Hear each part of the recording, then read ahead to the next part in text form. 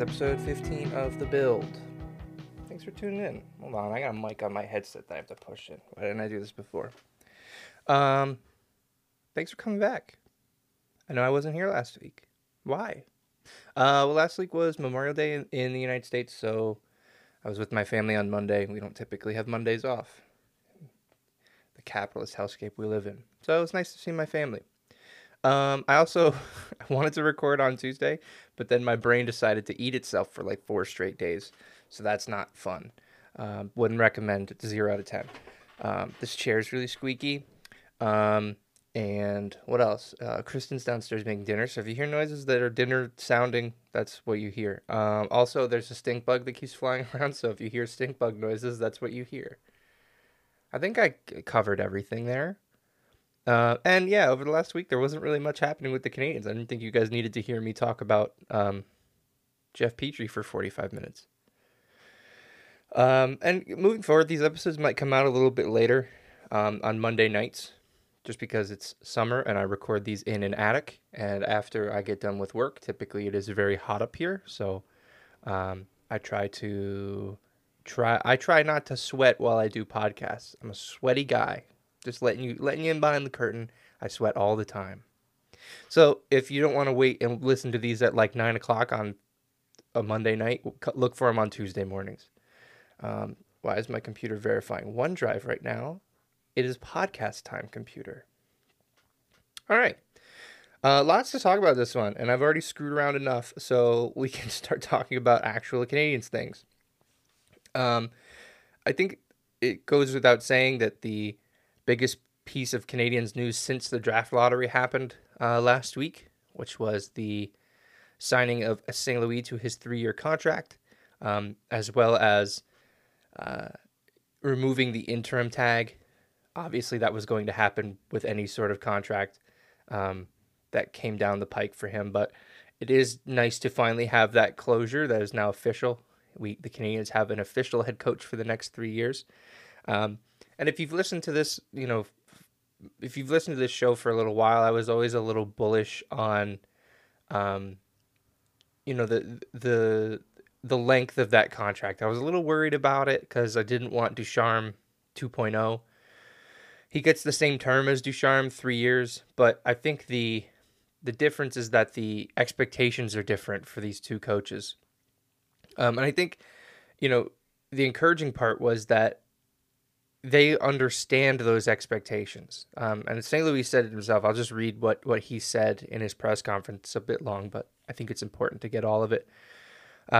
He says, "I don't like to lose, but do I want to win in a short-term mindset, so to speak, at the price of not developing younger guys that are going to help you win for years? No, I don't want to risk that. So I want to have the young guys, the prospects, the players that are here now reach their full potential. And sometimes you've got to put those guys on the ice and make them feel confident on the ice. And short term, that does not help you win as many games. Or I should say, in short term, does that not help you win as many games? I don't know. But I'm not going into the season and just thinking about having to win every game at the price of not developing the young guys. I'm not doing that. I think if I develop the guys the way I know I can and have them reach their full potential, I think winning is going to be a side effect of what we're doing. And once you get that, I think you sustain success for a long time." That to me is... oh, there goes the stink bug. I don't know if you heard it.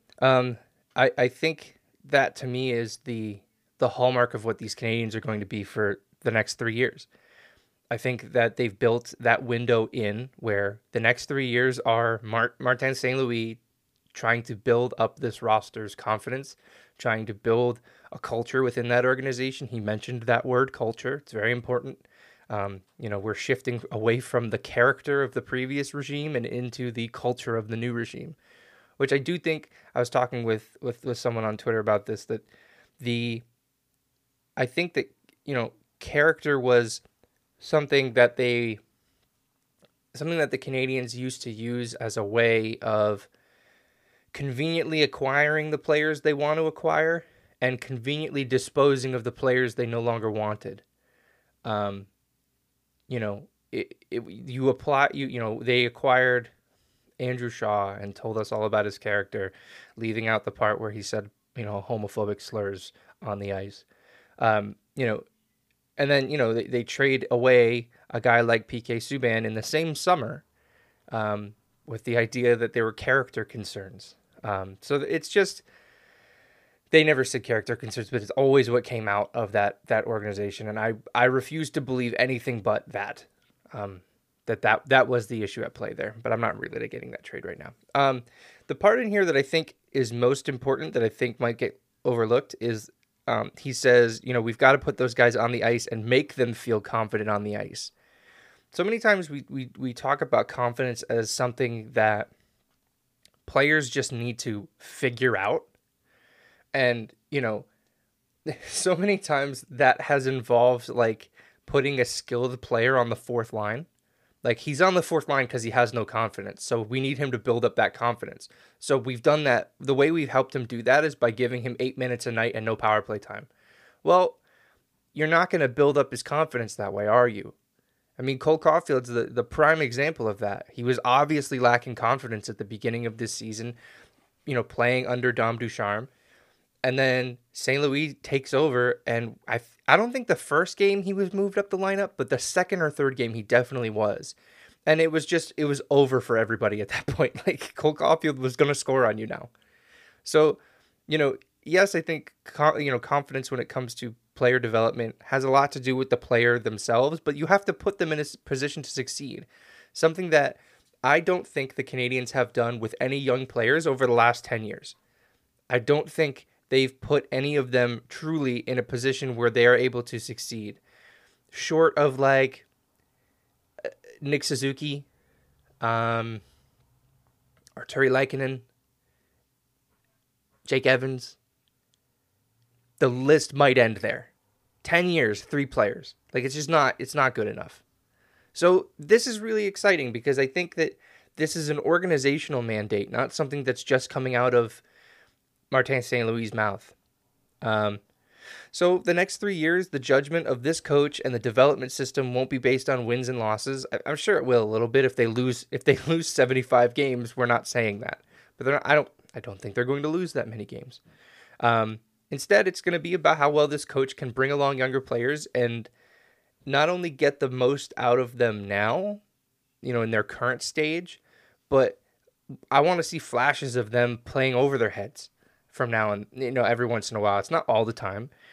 But the idea that progress is a straight line needs to be thrown out the window. Like, these guys should be able to show that they're really good on some nights and then go back down to being about what we expect them to be. But all throughout that, when those dips happen, you're not burying them on the fourth line. You're not scratching them for, extended periods of time. Where this gets truly, truly interesting is after that third year, with St. Louis. Can he flip that switch and get the players that are there now, or the young guys that he's been helping bring along? Can he flip that switch? And now it's not, we're just feeling good about the way we're playing. Now it's, let's win hockey games. He says that winning is a side effect of doing that sort of thing, of bringing players along and having them reach their full potential. And I agree, but it's only a side effect if the rest of the development system is getting those players to the NHL in a state where they are ready to get that kind of instruction from St. Louis. So it'll be interesting to see how this sort of plays out in Montreal. I know this year will be, the upcoming season, the expectations are still pretty low. But I'm wondering if over the course of this summer into next summer, cap space allowing, I wonder, how many guys really want to play for Marty St. Louis. It's got to be a pretty fun concept. You're playing for a hockey Hall of Famer who a lot of these kids grew up watching. We've all seen the pictures of Cole Caulfield going to a game in Tampa wearing a Marty St. Louis jersey, and that's why he wore 26 growing up. So it'll be exciting to see what happens. With him playing not only a role as head coach, but he's got a say now in how players are developed. So he owns some of the successes that will come with that, and he will own some of the pitfalls if it comes to that.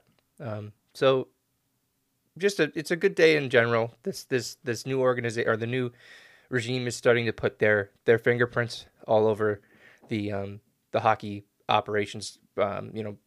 Every part of it, the bench, to I'm still really interested to see what Adam Nicholas does with as the head of development for them. So that was a good piece of news for the Montreal Canadiens. And then another piece of good news that was supposed to be really good news, and it turned into a screaming fight, was Carey Price winning the Bill Masterton trophy. This is going to be a somewhat stupid conversation. Do your best to hang in there. It's not going to be a conversation where I blame people for who they voted for. I don't care. But it is interesting now that the ballots are available.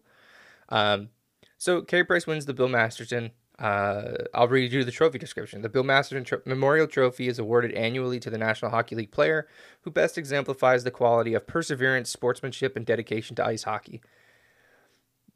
Wikipedia adds, it is named after Bill Masterton, the only player in NHL history to die as a direct result of injuries suffered during a game.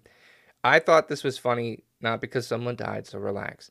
But because the word direct result is doing a lot of heavy lifting in that description.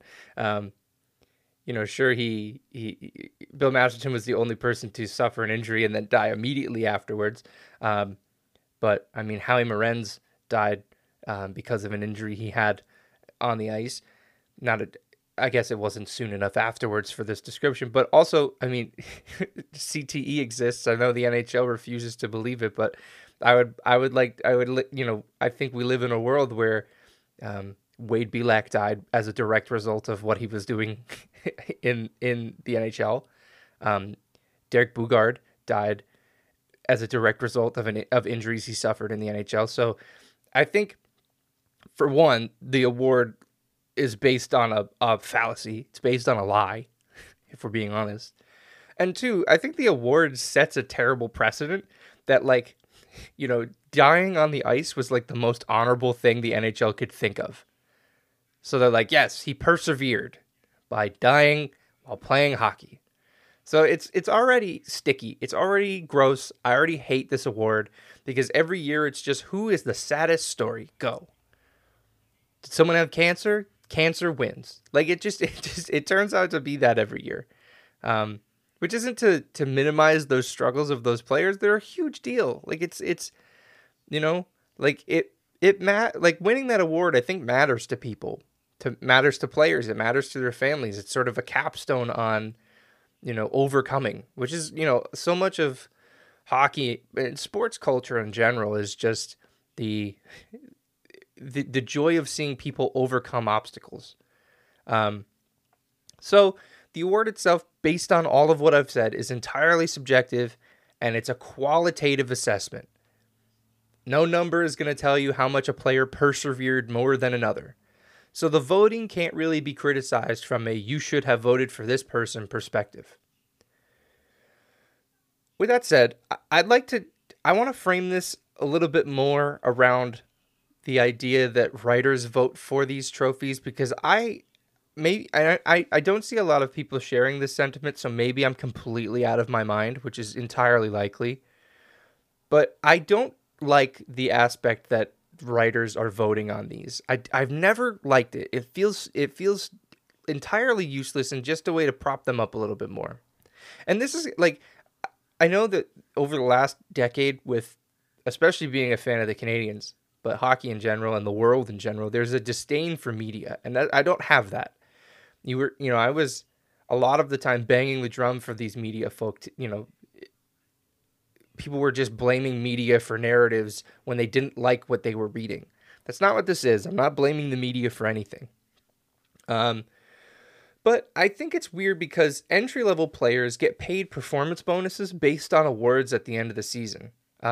Notably, the Masterton Trophy is not included in that group of awards where you get that performance bonus. And neither is the Calder, obviously, because it's an entry-level bonus, and it would be easy. They'd be hitting that, one person would be hitting that bonus every year. With the way that it's currently structured, the Calder and the Vezina aren't included. So a lot of times you're the only way you're hitting that bonus is if you're like one of the elite in the league. Like Adam Fox was the last one I saw. In the second year of his entry-level contract last season, he won the Norris Trophy. So he got a bonus for that. That was that's a Group B bonus. But it's not often that an entry level contract player wins one of those awards and then cashes in on on that part of their Group B bonus. There's like a maximum that you can win with your Group B bonus in a given year. I'll have descriptions. I'll have links to. There's a Puckpedia article on that sort of thing. I'll have two of them in there on performance bonuses. It's interesting stuff, but I thought that was the real issue. Like, I thought going into this, all players would have gotten some kind of bonus for an ELC for winning an award. That's not true. So the real issue isn't money like I originally thought, but I think the real issue here is legacy. That hardware winning these trophies, maybe not so much the Masterton, but that hardware gets you into the Hall of Fame. Like a missed Hart trophy, maybe that's a deciding factor for you getting into the Hall of Fame. The one that comes to mind is Jerome McGinley, who obviously made it, right? Like, he made the Hall of Fame. But the 2002 Hart Trophy voting, the writers vote on the Hart. Back then, we didn't have the ballots. Like, we didn't have the detailed ballots of which writers voted 1 through 5 for each one. But they were Jose Theodore and Jerome McGinley were tied in overall points, but Jose Theodore had more first place votes. I think he had 3 more first place votes than McGinley, and so therefore he won the Hart Trophy. It is speculated that one person left McGinley off their ballot entirely. And that gave Theodore the edge. It's speculated even further that person was a Montreal writer. So you can see how, an issue like this could keep someone off the ballot. Also, I think of, like, if you've ever watched an Edmonton Oilers press conference with Leon Draisaitl, how much every writer out there just hates that guy. Mark Spector and NHL by Maddie, who claims to be a Hall of Famer, but he's not a Hall of Famer. He has his name on a plaque in the Hall of Fame. He has not been inducted into the Hall of Fame. So stop with that. But going back to the Masterton, because I'm already losing track, I don't have an issue with who people voted on for this award. It's entirely subjective, like I said earlier. This isn't really a criticism of those votes that go against who I would have voted for, which is Carey Price. But this is the criticism at hand for those who might have fortunately missed out on it. While Price won the Masterton, he won the overall vote, he didn't get a ton of love from Montreal writers. Only Eric Engels had him in first place. Arpon Basu had him in third behind Chara and Okposo. Pierre Lebrun doesn't technically qualify as a Montreal writer, but he did give Price a third place vote as well, so we'll tally it at 3 votes for Price from Montreal Canadiens adjacent media members. Every other Montreal media member to vote on the award left Price off the ballot entirely, which is fine. It's reasonable. Like, vote for who you want. The part that gets me, and that seems a little weird, is that they all voted for Justin Danforth from Columbus. Danforth got 2 first-place votes from La Presse writers, another first from a La Presse Canadienne writer, got a second-place vote from a Journal de Montréal writer, and another second-place vote from a La Presse writer. So 5 votes for Justin Danforth of Columbus were from Montreal writers, and he got as many first-place votes from Montreal writers as Price got votes for Montreal writers total. Like, all of his votes, all of Price's first, second, third-place votes, Danforth got as many first-place votes as that total. So Danforth got 4 total first-place votes in the entire league, meaning that 75% of his first-place votes came from Montreal writers. 21 of his 47 points in the voting came from Montreal writers. Like, I don't care. I don't care who you voted for. I genuinely don't. But it was very odd that they had a slam dunk for their not their guy, but the guy they know the best. And I looked into it because I was like, okay, well maybe he played in Montreal a bunch like this season, and like the writers got to know him and hear his story a little bit, and that's how it happened. He played one game against Montreal this year. He had no points and played fewer than 12 minutes. Um, that's not it. I looked for the hometown angle, not a French thing, but just like a he's from Laval or something thing. He's from Oshawa, so that wasn't it. Um, you know, I'm less looking for reasons why they left Price off the ballot and was more so looking for reasons that these writers decided to vote for a guy that I don't think a lot of people knew was in the league. And that's kind of where his story is. Danforth played his first NHL games this season as a 28-year-old after a long path to the NHL, playing I think some American League games, a lot of ECHL games. I think he might have played overseas a little bit. And like I said, this fan base is often overly critical of the people who cover the team. I generally find myself in the other camp. If you don't like the coverage, go find something else. There are too many people covering this team to spend your time complaining about any one media source. Like, just go figure something else out.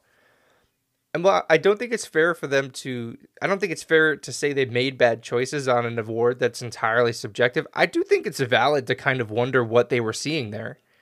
So it's just weird. I'm going to leave it there. As I've said, critiquing this award is stupid because the award is already kind of silly. Ultimately, the award remains the saddest story / oldest guy award, and that's always going to be subjective. Unless you just all vote for the older guy. I don't care that these guys think Price's story was sadder than Chara's being old. It doesn't matter. So let's get over it. But again, I do think that this issue is going to continue to rear its head when it comes to the awards of on ice merit and the awards that determine legacy later on. Patrice Bergeron just won his fifth Selke, a record-breaking fifth Selke. I was looking through the ballot. Someone in a Buffalo newspaper left Bergeron off the ballot entirely. And looking at the totals, like looking at the people who voted, it wasn't close. Like, Bergeron ran away with it, and rightfully so. He's phenomenal at what he does still. So it's especially weird. Not only they thought one player was better than him, this one person left Bergeron off the ballot entirely, and had Marchand in fourth. So, like, they're watching the Bruins apparently, and they said, no, it's not the guy that everybody else had in first. He's not on my ballot at all. It's his line mate that I think is better than him at this one thing. So it's just weird. And I think these awards, like I said earlier, like I think they are a deciding factor when it comes to players making it into the Hall of Fame. And if two guys are in the last year of their eligibility together and they have almost identical stats, but one of them has a Selke or a Norris, I think they're going to go with the guy who has the hardware. Only 4 players can go into the Hall of Fame in any given year. Only 4 NHL players, I believe. I think if it was a women's hockey player or someone internationally, I think they can add more. But only 4 NHL guys can go in any given year. So that's not some doomsday scenario I just made up. Like, it can realistically happen. So, I thought about this for a while, and I was like, at first I thought, like, I don't think I have a good idea for how to change it. But I thought on it, and I said, well, if the Hall of Fame is deciding who gets into the Hall of Fame based on the awards that are voted on, shouldn't the Hall of Fame also vote on the awards? So why not just let the selection committee decide who wins these awards? There are always 18 active members of the selection committee. They serve 3-year terms with a maximum of 15 years, 5 terms. They stagger appointments every year, so 6 members have their terms end each year. So there's a constant changing pool there, at least the opportunity for one. I would imagine a lot of people stay for the 15 years, but even so, how long are people sports writers for? Like, you're seeing a lot of people vote on the Hall of Fame or vote on these awards that, I would have seen if the ballots were active or if the ballots were revealed 10 years ago. So if you wanted to, you could even include former members of that committee. They're all listed on the Hockey Hall of Fame website. Like, you could include them if you wanted a larger pool for these votes. Is it a perfect plan? No, but I also bet you'd have a lot of, or I should say, a lot fewer incorrect ballots. And the task would belong to a body who has been responsible for recognizing greatness in hockey and having to put their name to it for a long time. To go back to what I said about incorrect ballots, when a ballot has a mistake on it, all votes for that category get thrown away. So if you only vote for 4 people for the Selke instead of 5, all of your votes for awards go in the garbage. Hart, Norris, Selke, Calder, they all get thrown away. They also do All-Star, first team All-Star, second team All-Star, first, and the all-rookie team. If you vote for a defenseman as a forward accidentally, which you might be like, that's stupid. It happens every year. If you do that accidentally, all of your All-Star votes are thrown out. And again, that All-Star voting, it has an impact on those Group B bonuses that entry-level contract players get. And you might be saying like, oh, that doesn't happen all that often. Since the ballots became publicly posted in 2018, only 1 year's ballot has had no discarded ballots. And it was last year's, thanks in no small part to the voter block being consolidated from 175 voters to just 100. So the only way they were able to vote correctly is when they had fewer of them. And I think it was like something like 94 North American voters, and they included some international voters in there. So while I think that the hand-wringing about the Masterton is stupid, I think that the way that we are voting on these awards is stupid.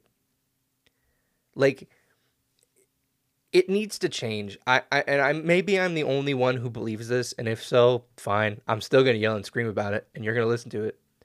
But like, I don't see a world where it's fair that Group B bonuses of thousands and thousands of dollars for guys on entry-level contracts are decided by a group of writers who might have something out against them. I'm not saying that anybody in Montreal has anything out against Carey Price. That's stupid. But I am saying that that Matheson out in Edmonton hates Leon Draisaitl. We've seen it. The guy hates him. And it would be a shame if Leon Draisaitl, not only for the bonuses, because he's not making those anymore, nor does he need them. He makes millions of dollars every year. But for the legacy of having all of those. Like, it's not, I personally don't believe it is fair to leave it up to writers, media members. I don't believe it's the right thing. So change it. Anyway. Moving on, actually kind of staying on the same path. Carey Price has the Masterton. I also learned, it was on someone posted on the Canadian subreddit today that Price now has the most unique number of awards in Canadians history, because he's got Vezina, Hart, Lindsay, Jennings, and now the Masterton. He's got 5. No other Canadian has won 5 different awards like that. So that's really cool. But staying on Carey Price, when he was speaking to the media about winning the Masterton, he did some media after that, and he was talking about his knee. He said that he got a platelet-rich plasma injection in his knee, or a PRP injection. Without getting too sciencey, it's an injection that is supposed to help his knee heal by enhancing the body's natural growth factors, hopefully without the need for more medication down the line. I didn't write that. That's from Luke Fox at Sportsnet. Description has the link to that story if you want to read it. So it seems like he's trying to make an effort to play next season. I think Hughes had said at some point that, some kind of surgery was on the table where if he had it, he would be out for the year. So it seems like they're trying to get around that. And remember, Hughes says in a perfect world that they know Price's status by the time free agency opens on July 13th. There's lots of cap space if he can't play, because they'll put him on long-term IR. He might retire at that point. Not as much cap space if he can play, but then you have a good goalie tandem, assuming a healthy Price, which of course cannot be assumed at any given time at this point.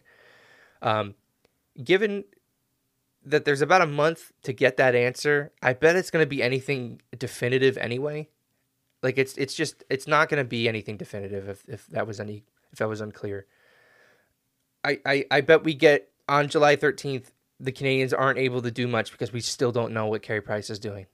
And that's fine. He needs to take his time for himself as a dude with knees, less so than the goalie of the Montreal Canadiens. More so than the goalie of the Montreal Canadiens, I should say. But with that said, I hope Ken Hughes has a backup plan. I hope it's not, have Caden Primo sit on the bench and then play him against Toronto for no reason. So where's the concern level with Carey Price at the moment? For me, if 10 is the most concerned and 1 is not concerned at all, I'd say I'm probably at a 7. Hearing his comments after, the season ended, I think that was closer to a 9 or a 10. So I'm a little less concerned now that there's treatment going on that doesn't involve surgery, at least for the time being. But if you ask me to make a call on it right now, my gut says that we might have seen the end of this, and that this being Carey Price in Montreal, not as a trade thing, but as he might just be done. It just feels like, especially like he won the Masterton, he got that great curtain call at the end of the year. The team is turning over the keys to the young guys. Like it seems like a good time for him to take his leave if he wants to. I guess it's really just all dependent on, first and foremost, his health and whether or not playing can be sustainable long term. But, second of all, whether or not he wants to. It seems like right now he does. He keeps saying he wants to play. He's going to push through this. He's going to figure out how to make it work. So more credit to him.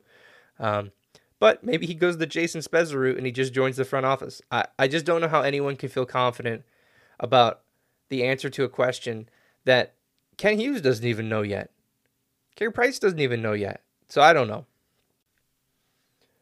All right, this next one is the first and only topic I had to discuss last week, and the entire show was just going to be about this, which would have been too long to talk about this thing. Last week, there were some tweets by Andrew Berkshire of SDPN and, everywhere you can read about hockey, it seems like. He tweets, if you were to ask Habs fans which player who finished the season with the club had the highest positive on-ice impact, I think the answer would shock 99% of people. This player led the team in both actual goal above replacement and expected goals above replacement, easily the team's best 5-on-5 player. I remember reading that, and my first thought was Josh Anderson, because I had just peeked at Natural Stat Trick, and he was pretty high up on expected goals. But it turns out the answer was Jeff Petrie,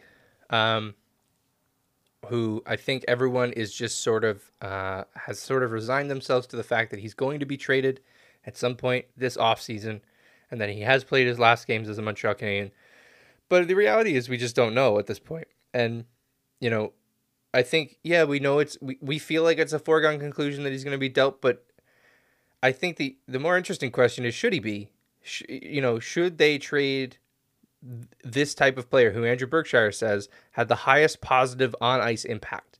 You're taking the player off of the team who had the highest positive on-ice impact and trying to develop players and develop a winning culture.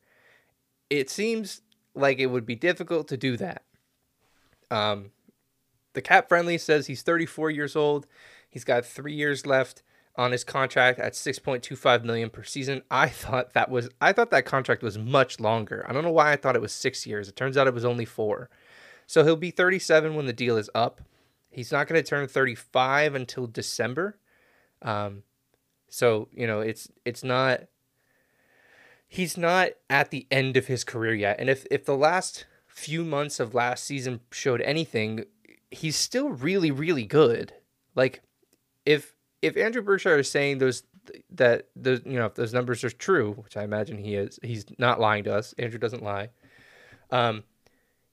If those numbers are truthful, we all remember how absolutely ass he was at the beginning of the season, just because everyone was bad and he was shouldering a lot of that blame because Jeff Petrie was the de facto captain of the Montreal Canadiens this season. Carey Price isn't there. Shea Weber isn't there. He's the guy. Joel Edmondson isn't there. He was the guy. Paul Byron wasn't there. Like, you forget how much they were missing a lot of like their key guys, and also it shows you like how much damage that Stanley Cup final run did. But when things went wrong and young players were complaining about the way things were done, he was the one going to Dom Ducharme to talk about it. Jeff Petrie said as much. I'm not making this up. You know, it was he took it upon himself to be the guy to go talk to Dom Ducharme, and Ducharme didn't really want to change anything, and it led to Jeff Petrie being, you know, sort of the scapegoat in all of that. That he was the guy who looked the worst on all these plays because he was out there against the toughest competition, playing the dumbest type of hockey he could imagine. So, you know, I don't think it's out of the question to keep Jeff Petrie. But I'll go into it. So there's two camps here. We trade him or keep him. Why would you trade him? The first part is, I think, obvious in this day and age in the NHL is his cap hit and his age.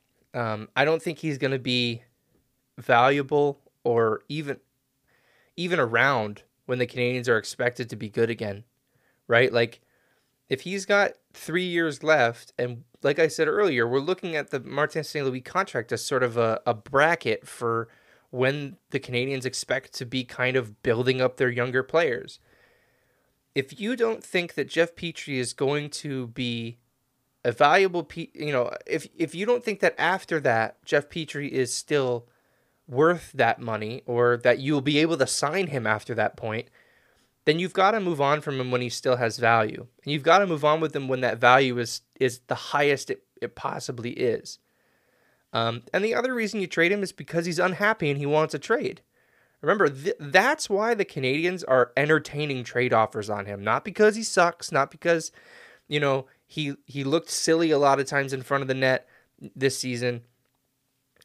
They're trading him because he wanted one. Because his situation with his family being in the States caused a lot of issues for him, which is entirely reasonable. And not only that, the Canadiens don't need to honor this request. Like with Marc Bergevin, when Victor Mete requested a trade and he said, "No, I'm just going to put you on waivers 2 months from now."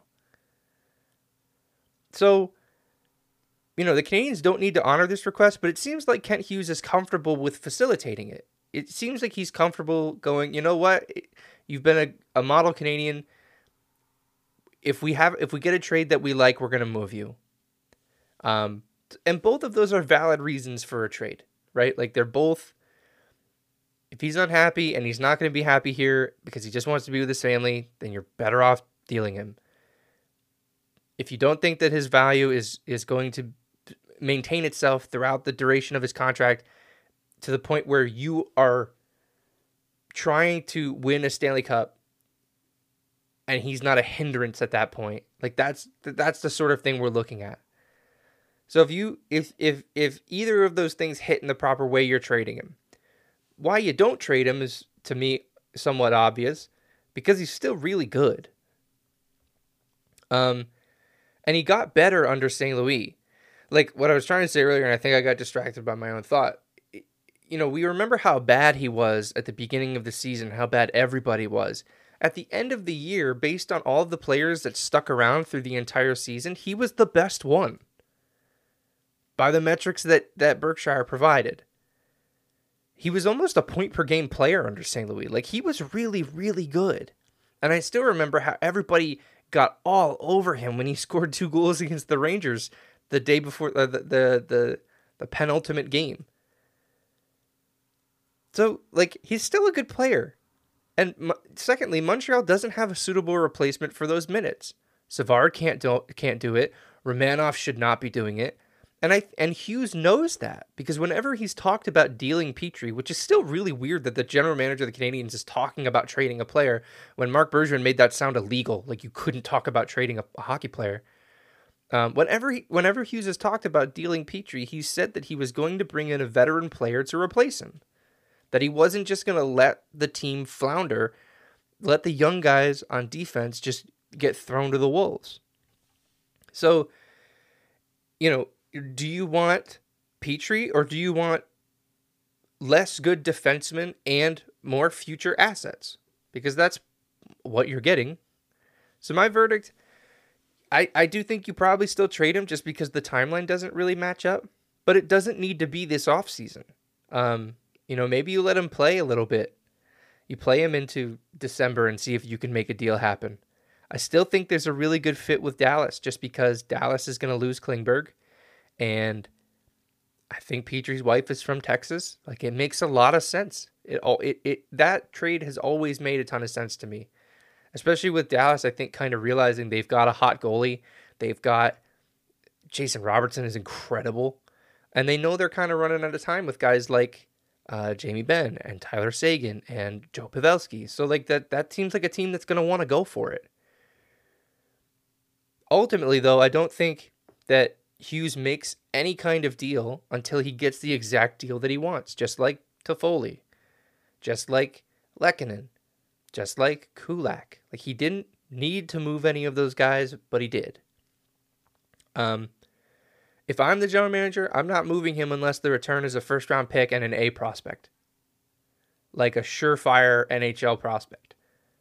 So until you get that, you're keeping him. It's still going to be an interesting thing to see how it develops. I wonder if chatter picks up at the draft. I wonder if chatter picks up headed into free agency, if guys miss out on the Klingbergs of the free agency pool this year. There aren't many. It's basically Klingberg and Letang, unless there's somebody I'm missing on defense. So more to come there, but I don't think that this is as open and shut as a lot of folks make it. And Andrew made a really good point that Petrie was the best player on the Canadiens this season. Shift gears a little bit here. We'll go to the Laval Rocket. They are playing in the conference final in the AHL. I'll be honest, I watched Game 1. I missed Game 2. Of course, they lost Game 1 and they won Game 2. Game 1 was a 2-1 overtime loss. It really felt like a playoff game. Primo was fantastic for Laval. The first goal that he gave up, I thought was a bad goal, and then I looked at it again. It was through a moving screen, and I think it deflected off of Tyler Dello. So can't really give him that one. And the second one was a Matthew Pekka breakaway. So it is what it is. Joel Hofer for Springfield was also ridiculously good in that game. I think he made 41 of 42 saves. That game was really, really tight checking. That was the first the first legitimate playoff game I felt like Laval played, where it was just really, really, really tight the entire way. And I was like, oh, there's not going to be a ton of room to move around in this series, so they might be in tight. And then of course Game 2 they win 4-2 in Springfield. They played back-to-back games, so Springfield put in a different goalie, which I thought was bizarre considering the first night Joel Hofer made 41 saves. I know he's probably tired, but it's the playoffs. Play him in the playoffs. And instead, Laval faced former Laval Rocket and Montreal Canadiens goalie Charlie Lindgren and beat him 4-2. But they may be without Cedric Paquette and Gabriel Bourque for Game 3 on Wednesday. According to Andrew Zadarnowski of Habs Eyes on the Prize, they're going to be evaluated on Tuesday to see if they can go on Wednesday. If they can't, it means we might see Riley Kidney and or Joshua Waugh play for Laval this week, which is exciting because it's sort of a better glimpse at Montreal Canadiens prospects. We get to see a good look at them playing against real professionals. I wouldn't expect too much just because they haven't played a ton in a while. So, and this is a big jump for them going from their junior league teams up to the AHL. So, but it'll still be lots of fun. It's a lot of fun watching this Laval team, man. Brennan Gignac is having an incredible run, as is Danik Martel. I thought the blue line's been really good. I've loved Corey Schooneman for Laval. I love him in Montreal too, and I'll get to him in a second. Um, but like Torridello's been really, really good. Um, there's a lot to like on that Laval team, even from the guys who aren't. There's this big complaint that they're not playing the prospects enough. Well, they're trying to win a Calder Cup. Like I think that's important. I talked about it on the last episode. That it's just as important for these players who are going to be in Montreal for their careers. It's important for them to see what it takes to win those trophies. And I think that just having them along is going to be valuable. So if you haven't checked any of them out yet, you should. It's a lot of fun. Game 3's on Wednesday. I think the way that it's set up is games 3, 4, and 5 are in Laval. So if Laval takes all 3 of them, they win the series and they're in the Calder Cup final. They earn the split at home. Even if you take 2 of them and you go up 3-1, or it would be 3-2 at that point. Even if you go 3-2 and you have to just not lose 2 games in a row, you're feeling pretty good about it. So we'll see how it works out. Check out those games if you can. It's really, really a lot of fun. All right. Last bit of news actually broke today. That's why it's at the bottom of the list. It's not because I don't care about Chris Weidman, but Chris Weidman's back. First thing Monday morning, the Canadiens announced a new contract for defenseman Chris Weidman. 2 years. According to Eric Engels, it looks like $762,000 per year, no bonuses. I think actually it's $762,000 in the first year and then $75,000 in the second season. It's one way, so even if he's demoted to the AHL for some reason, he's still making that money. But why would you bury that money in the AHL? I think he's just a Montreal Canadian for the time being. Over the last 10 years, it's been hard to get Habs fans to agree on much, but like it was really surprising to see how everybody was like genuinely pleased with this contract. The younger guys on the team really seemed to like Chris Weidman. He was acknowledging very openly, and I thought it was kind of striking that a player was speaking like this. He said, I may not be here when this team wins the Stanley Cup, but if I can play a role in them getting there eventually, I'm paraphrasing. Like he seems very cognizant of the idea that he's probably not going to be around when this team's any good. And he said, he had a lot of fun last year and that team finished last place. Like he's like, it's only going to get better as we get better. So I was kind of wishy-washy on Weidman.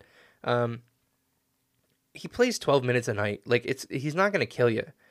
And it's good for him too, because he acknowledged often throughout the season that he knew he was playing for a job. Like he was like, it might be my last season in the NHL if I don't play well. So when the Habs season was seemingly meaningless, it meant something to him, and now he's got job security, which is really great. It's something that you root for in people, and hockey players are people, so it's nice to see. I do think that this will be helpful for the Canadiens' depth chart and the development of the younger guys as well. I don't think Weidman is a bum. He's not a bad hockey player. He's in the best league on the planet, playing on a hockey team on the best team in the best league in the planet. But I think he and other veteran defensemen who are going to play a bottom 4 role are kind of Mendoza line players for the Canadiens. And what I mean by that is, so the Mendoza line, for those who don't know, is a baseball statistic. It's sort of I should say it's like a colloquialism for a statistic within baseball, where if the Mendoza line is a 200 batting average, so you get a hit in 25 or 20% of at bats. If you're below the Mendoza line, you're not a major league player. Like you should be playing somewhere else. You're really struggling. You're not hitting at a major league level. I think that kind of tracks here, at least philosophically, for the Canadiens. Like I said, Weidman's not a bad hockey player, but I think him and Schoenemann are going to make up a bottom 6 role, or a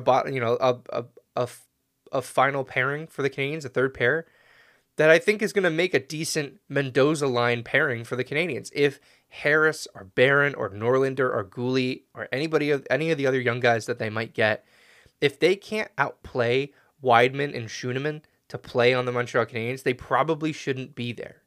It's kind of similar. Like think back to when the Canadiens had they gave a professional tryout to Joel Ward years ago. Like this was a long time ago. It was sort of the same thing. Like, this is an NHL veteran. If you guys can't outplay him, you won't be on this team. So I think it's good to have those guys, but also like Weidman's going to be a valuable guy to have around. Maybe he's a partner for one of the Barons or Harrises or Norlanders or Ghoulies, that can kind of show them how to move the puck in a more offensive way. It might be valuable to have Harris learn from him. I don't know, but I think it was nice to wake up to that news and have everybody kind of be like, yeah, this is sick, cool. So good for Chris Weidman. Glad he's back. I hope he doesn't knee anybody in the nuts like he did against Philly towards the end of the year. That was a ridiculous penalty for him to take. Anyway, I didn't mean to end it negative like that. That's not very nice. That's it. I've gone for a very long time this week. Probably too long. Thanks for listening. If you like this, share it with somebody. I don't know. Force them to listen to it. Sit down in your living room with them and lock the door and have this play in the background. And then videotape it and let me know how it went. You can follow me on Twitter at maybeatn and at rabbithabs for the blog. Check the description for links to things I mentioned during the show. Lots of work that wasn't mine that I researched for this episode. So check that out. And the music you heard at the beginning of the show and are hearing now is Inside by Fred Mugg. Check the description for a link to his Bandcamp page to listen to the rest of his stuff, including a 6-track album called Expedition. All right, guys, I'll see you next week, maybe, hopefully. All right, see ya. Bye.